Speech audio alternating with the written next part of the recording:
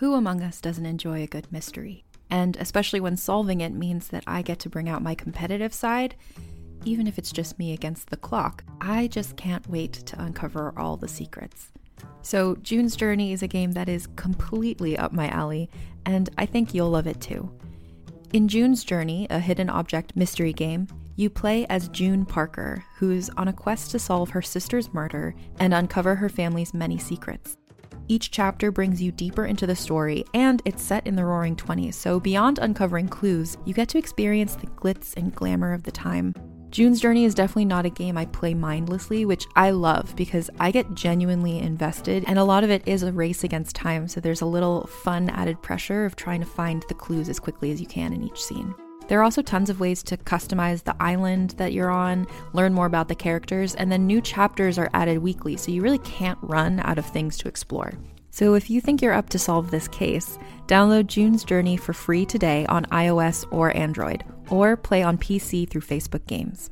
June needs your help, detective.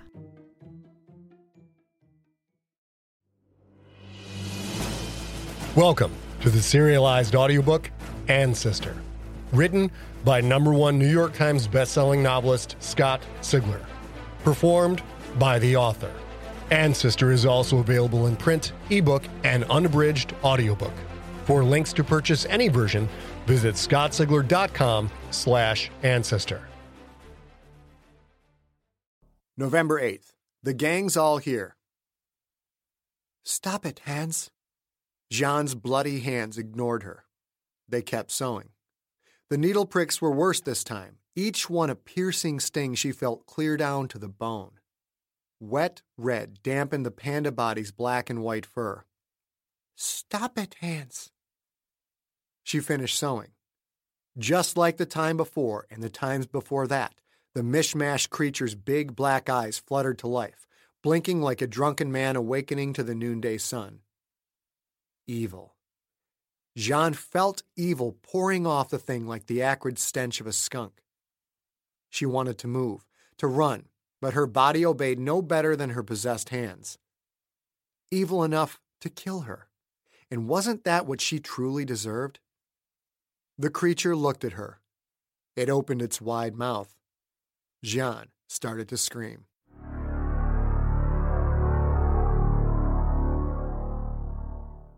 Sarah and Alonzo sat in the C5 cockpit. The equipment-packed space smelled of artificial pine thanks to the green, tree-shaped car air freshener Alonzo had hung off the overhead systems panel. Sarah could feel the tension pouring off her co-pilot, and she'd had just about enough.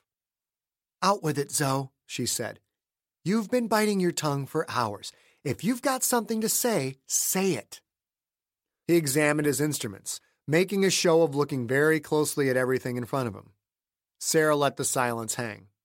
She just stared at him. The cockpit door opened. Miller and Cappy came in. Normally, they didn't come up to the cockpit during a flight. Well, Sarah said. The gang's all here. I bet you're ready to talk now, hey, Zoe? Alonzo nodded. You actually need us to say it? Say what, exactly? Miller laughed a small laugh. We're so reserved and mysterious. See if you can guess what we're thinking. Yeah, Cappy said. See if you can guess and shit. Let's see, Sarah said, rubbing her chin and looking up. The spirits tell me you're concerned that we're transporting a genetic experiment that we know nothing about. Bzzz, Alonzo said. Wrong, but thanks for playing. Come on, guys, enough. Talk to me. Miller, sit your ass down and spill. Miller took the observer seat, which was right behind the co-pilot seat. Sure, the genetic stuff freaks me out, he said, but I signed up for that. I knew what I was getting into. Cappy remained standing. He crossed his arms over his chest. What we didn't sign up for, Chicky Poo, was flying Fred into a fucking combat zone, complete with burning buildings and dead bodies, then loading up casualties and flying out fast. A new Fred isn't built for hot zone operations like that, let alone a rebuilt one. You know this. Fred was a nickname for the entire C5 line. It stood for fucking ridiculous economic disaster. The planes normally required about 16 hours of maintenance for each hour of flight time. Their modified version was updated with state-of-the-art gear from top to bottom, so it was easier to maintain, but Cappy was still dead on. This plane was not designed for combat operations. But what could they do about it now? Sarah shrugged, wondering if she looked as nonchalant as she hoped. Alonzo didn't appreciate the attitude. "Sarah, a man died back there. This is supposed to be a science experiment, not an action movie." It was Sarah's turn to look away, to overly examine the instruments. She and the boys had been together for 7 years. They'd been in her C-5 crew during their days in the Air Force. When they all got out, they pooled their money and bought a 747 that had been converted for pure cargo hauling. There had been plenty of shipping offers from drug smugglers, but Sarah and the boys never took those jobs. Most of their income came from FedEx and UPS, when those companies had an overflow of cargo that absolutely, positively had to be there overnight. They'd own their own company, controlled their own destiny, and that had been a thrilling feeling. Unfortunately, drops in shipping demands worldwide caught them unprepared. They quickly fell behind on payments and were in danger of losing everything. Then P.J. Colding had come a-calling, her knight in shining armor. If Sarah and her crew agreed to help rebuild Janata's Frankenstein C-5, the company would pay off the 747 completely and give each of them a 6-figure salary just to be on retainer. All she and her 3 closest friends had to do was keep the C-5 in top condition and be ready to fly on a moment's notice. "We made a deal, guys," Sarah said. "We took Janata's money, a lot of it. It's not like the Paglione brothers can open the yellow pages and just go find another crew for this bird." "The Pagliones?" Alonzo said. "You sure you don't mean Colding? We're not blind, Sarah. We've seen you hook up with guys before, but you had a major shine-on for that big geek." "Fuck you," Sarah said. "I screwed up once. No way I'm hitting that again. And even if I do, you know goddamn well that wouldn't influence my decision. Bottom line is we can't be replaced. If we quit, we're leaving Janata in the lurch." "I know that, boss," Miller said. "But people are willing to kill for this shit." "Yeah," Cappy said. "Willing to kill. And the freaking U.S. government? Military, maybe? Who is this Colonel Fisher-Cat anyway?"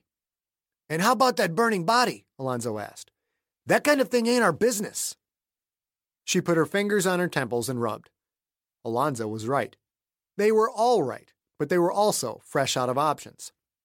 "Guys, this situation sucks for us, but if we just stay cool and finish the job, we own our 747 free and clear. I'm willing to take risks to make that happen. If we bail, we lose everything we've struggled for. Me? To be blunt, I'd rather die first. But if you guys want out, say the word, and we walk as soon as we land." She stared at each of them in turn. It had to be a group decision.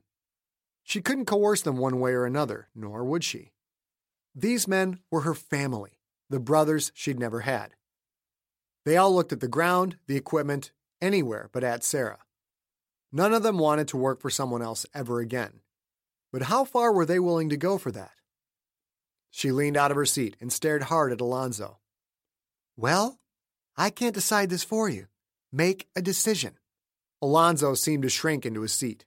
He hated to be put on the spot. "I like being my own boss, but you have to promise us that if it gets crazy, that this whole burning body thing was anything other than a one-time fluke, then we're out. Deal?" Sarah nodded. "Well then, fuck it," Alonzo said.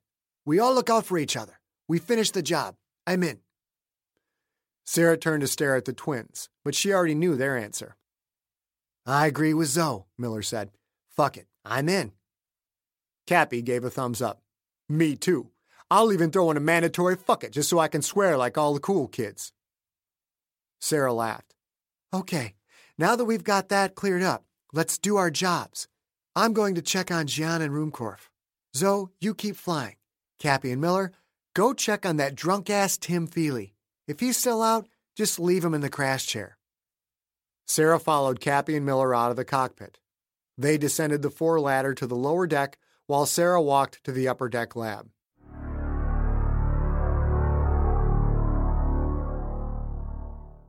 The tiger arm and the baby arm simultaneously reached up toward her face. Bent sewing needles sprouted from the fingertips, the paw tips. "No," Jeanne whimpered. "No, please, no." Needles sank into her shoulders. The wide mouth opened and leaned in toward her face. Breath like a puppy's. Long teeth wet with saliva. Jeanne lost her grip on the stuffed monstrosity. The creature fell to the grass. It landed on all fours and started to scramble toward her, hissing in anger, black eyes narrow with hatred and hunger. Finally, all her pain and suffering would end. As a podcast network, our first priority has always been audio and the stories we're able to share with you.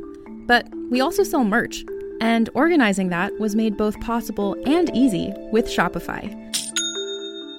Shopify is the global commerce platform that helps you sell and grow at every stage of your business, from the launch your online shop stage all the way to the did we just hit 1 million orders stage. Whether you're selling scented soap or offering outdoor outfits, Shopify helps you sell everywhere. They have an all-in-one e-commerce platform and in-person POS system, so wherever and whatever you're selling, Shopify's got you covered. With the internet's best converting checkout, 36% better on average compared to other leading commerce platforms, Shopify helps you turn browsers into buyers. Shopify has allowed us to share something tangible with the podcast community we've built here, selling our beanies, sweatshirts, and mugs to fans of our shows without taking up too much time from all the other work we do to bring you even more great content. And it's not just us. Shopify powers 10% of all e-commerce in the US. Shopify is also the global force behind Allbirds, Rothy's, and Brooklinen, and millions of other entrepreneurs of every size across 175 countries. Because businesses that grow with Shopify. Sign up for a $1 per month trial period at shopify.com/realm, all lowercase. Go to shopify.com/REALM now to grow your business, no matter what stage you're in. Shopify.com/realm.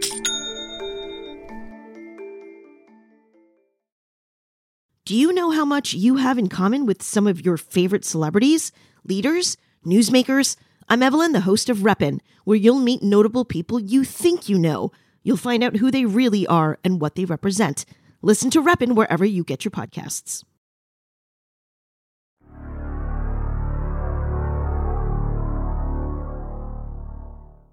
Sarah entered the lab to find Jeanne asleep on her computer desk, head and arms lying heavily to the left of a computer keyboard. Her glossy hair seemed to melt right into the desk's black surface. She was asleep, but not motionless. The woman twitched and whimpered. Ruhmkorff was sitting at a terminal across the lab, either ignoring Jeanne's nightmare or oblivious to it. "Dr. Ruhmkorff," Sarah said. "Is she okay?" He looked up from his computer, then looked at Jeanne. He waved a hand dismissively. "She does that all the time." He bent back to his work. What an asshole. Sarah gently shook Jeanne's shoulders. The woman snapped up and awake, looked at Sarah, and flinched away as if Sarah were some creature straight from the nightmare. "Take it easy," Sarah said in a soothing voice. "It's okay." Jeanne blinked, took a deep breath, held it, then let it out in a slow, long exhale. This chick was a total mess. Must have been a humdinger of a dream. Jeanne's eyes suddenly darted to the right, to her multiple computer screens. Then she twisted her body to look under the desk. "Jeanne, what is it?" "Did you see it?" "See what?" Jeanne looked around the lab quickly, eyes hunting. "I thought I saw one of them." "One of what, honey?" The woman jammed her fists into her eyes and rubbed. "I thought I saw something, but nothing is there." Sarah reached out and stroked Jeanne's long black hair. "Just take a breath, kiddo. You had a nightmare, that's all." Jeanne stared back with haunted, hollow eyes. "That all," she said, with a whisper, then laughed quietly. It was a high-pitched laugh. Had it been louder, Sarah might have mistaken it for a scream. Jeanne turned to her computer, shoulders hunched, hair hanging in front of her face. She had the carriage of a woman who'd been beaten by her husband or boyfriend. And still, Ruhmkorff was oblivious. Total asshole. "Miss Perrenham, may I ask a question?" Don't call me miss, Sarah said and smiled. I work for a living. You call me Sarah. Jeanne shook her head. I use respectful terms only. Okay, then Sarah it is. Sarah put a finger under Jeanne's chin and gently lifted, tilting the woman's head back. Bright red splotches dotted Jeanne's neck, precursors to the already forming dark bruises. We need to get some ice on your neck. I am fine, Miss Burnham.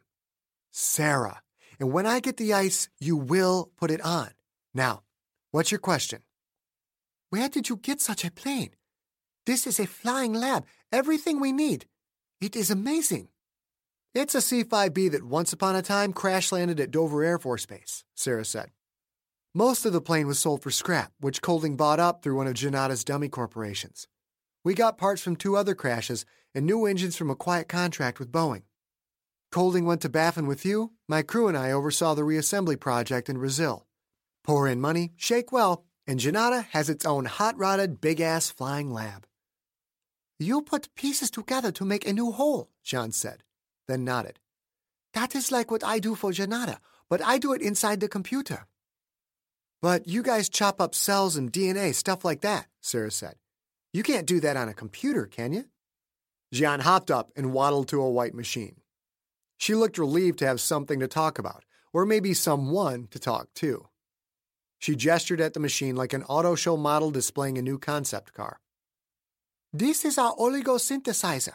When I make genomes in the computer, this machine creates DNA one nucleotide at a time, the same way you would build chain links, only on a much smaller scale. The device didn't look that dramatic to Sarah. Waist high, mostly off-white plastic, bristling with orderly tubes and hoses and plastic jars. It didn't look that sci-fi, but what Jeanne was saying, well, that was just beyond sci-fi. I don't think I get it, Sarah said. You're telling me this is like a biological inkjet printer? It can make, hot-rodded DNA? Jeanne nodded. This is the most advanced machine of its kind in the world. It can build full custom chromosomes that we create and test inside the computer. Holy shit. That's amazing. Imagine the brain that came up with that one. That brain is mine, Jeanne said. She smiled proudly, an expression that seemed to crack a hidden reserve of beauty Sarah hadn't seen before. I invented it. I call my computer the God machine, so this oligo machine is like the hand of God. Isn't that funny? No, it wasn't funny. In fact, the name sent a chill down Sarah's spine. The God machine, and right smack dab in the middle of her plane. Sarah didn't like it, not one damn bit. Let me get some ice for your neck, Sarah said. I'll be right back.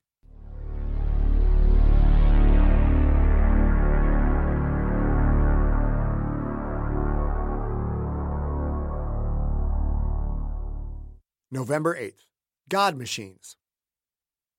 Sarah gently wrapped gauze around Jeanne's neck. The gauze held a small ice pack in place over darkening bruises. Jeanne tilted her head to accommodate, but she never stopped typing. Her eyes flicked across her half-hemisphere of screens. Sarah couldn't understand what the woman was doing. The only thing on the screens was an endless list of 4 letters, C, G, T, and A. I know you're smart and all, Sarah said, but doesn't the computer handle that coding stuff? Jeanne shrugged. Sometimes I see things that give me idea. I tweak genome here, tweak genome there. I am hoping I can reload our latest research from the drive I brought on board. As if to punctuate her point, Jeanne called up a new window, typed in a few lines of code, then returned to the endlessly scrolling list of A, G, T, and C. The computer gave off a loud single beep. Jeanne took in a sharp breath and held it. She stared at the screen with a spooky intensity. Jeanne reminded Sarah of a hardcore gambler waiting for the dice to stop tumbling. Jeanne clicked the mouse, and Sarah saw actual words appear on the screen. Restore from backup complete. Genome A17 loaded. Viability probability 95.0567%. Begin synthesis, yes or no. Ruhmkorff's head popped out from behind his terminal. Is it loaded? Yes, Dr. Ruhmkorff, Jeanne said. He ran over. Scurried was a better word, because the fidgety man reminded Sarah of a rat with glasses. "Sarah," he said, "please go wake up Mr. Feely. Tell him we need to prepare and run the immune response test immediately." Sarah saw Jean's right hand move the mouse. On the screen, the pointer hovered over yes. Jean's left hand stayed flat on the desktop. She actually crossed her fingers, then clicked the mouse. A mechanical humming sound came from the oligo machine. The hand of God. Sarah quickly left the lab, partly to wake up Feely, and partly because she didn't want to be anywhere near that thing.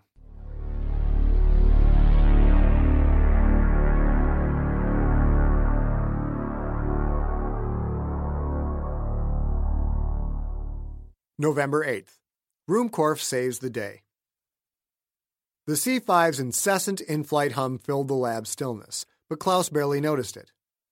All of his attention rested on the bulkhead monitor, as did that of Jean and Tim. Once again, the grid of 150 squares. Black filled only 19 of them. 131 out of 150. They all kept checking watches, looking at the time counter on the monitor, even scanning for other clocks in the room. It had never gone this long. Usually this far into the test, there were fewer than 10 eggs left. Another panel went black. 130 out of 150. 3 people held their breath, waiting for the inevitable cascade of black squares. A cascade that did not appear. "Mr. Feely," Klaus said, "give me the time."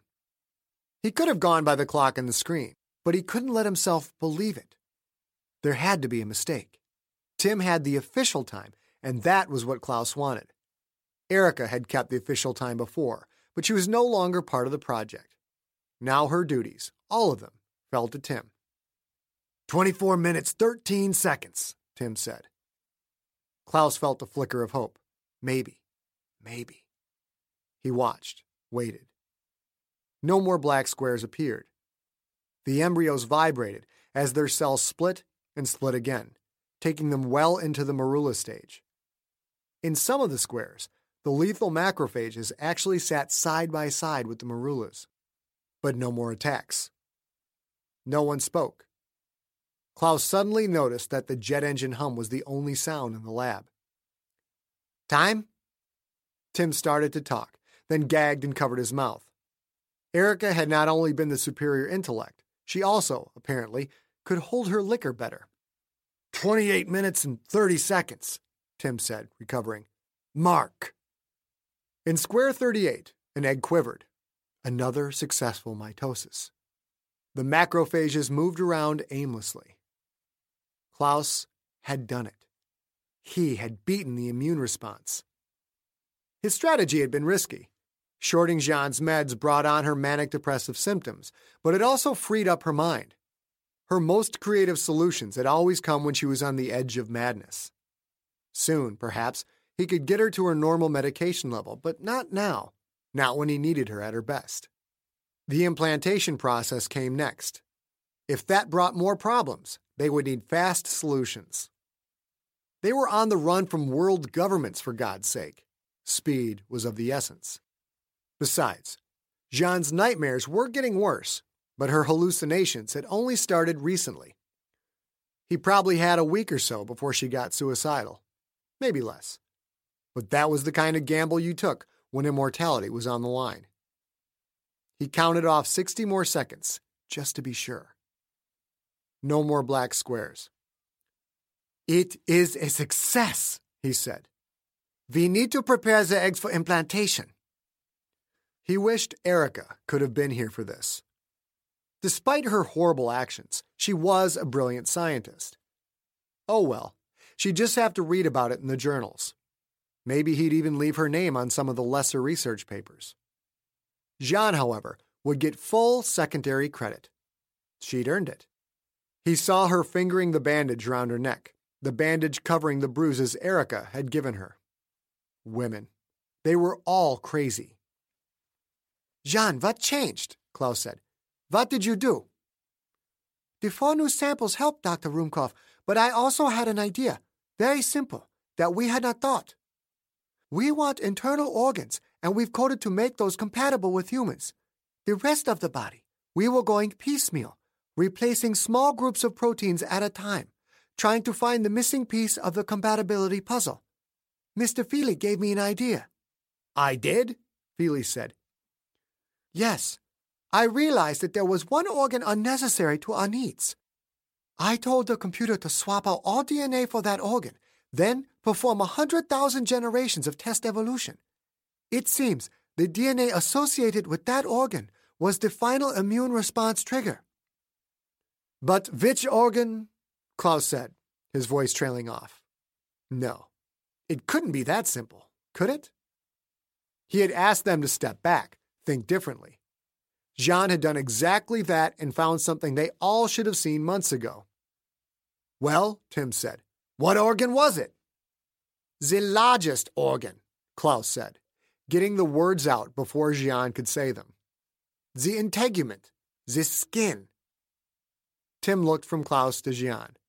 Really? Jean nodded, even smiled a little. The ancestors will have cow fur. And that's it? Tim said. Problem solved? Of course that didn't solve the problem. The boy wasn't even close to Erica's brilliance. Don't be stupid, Mr. Feely.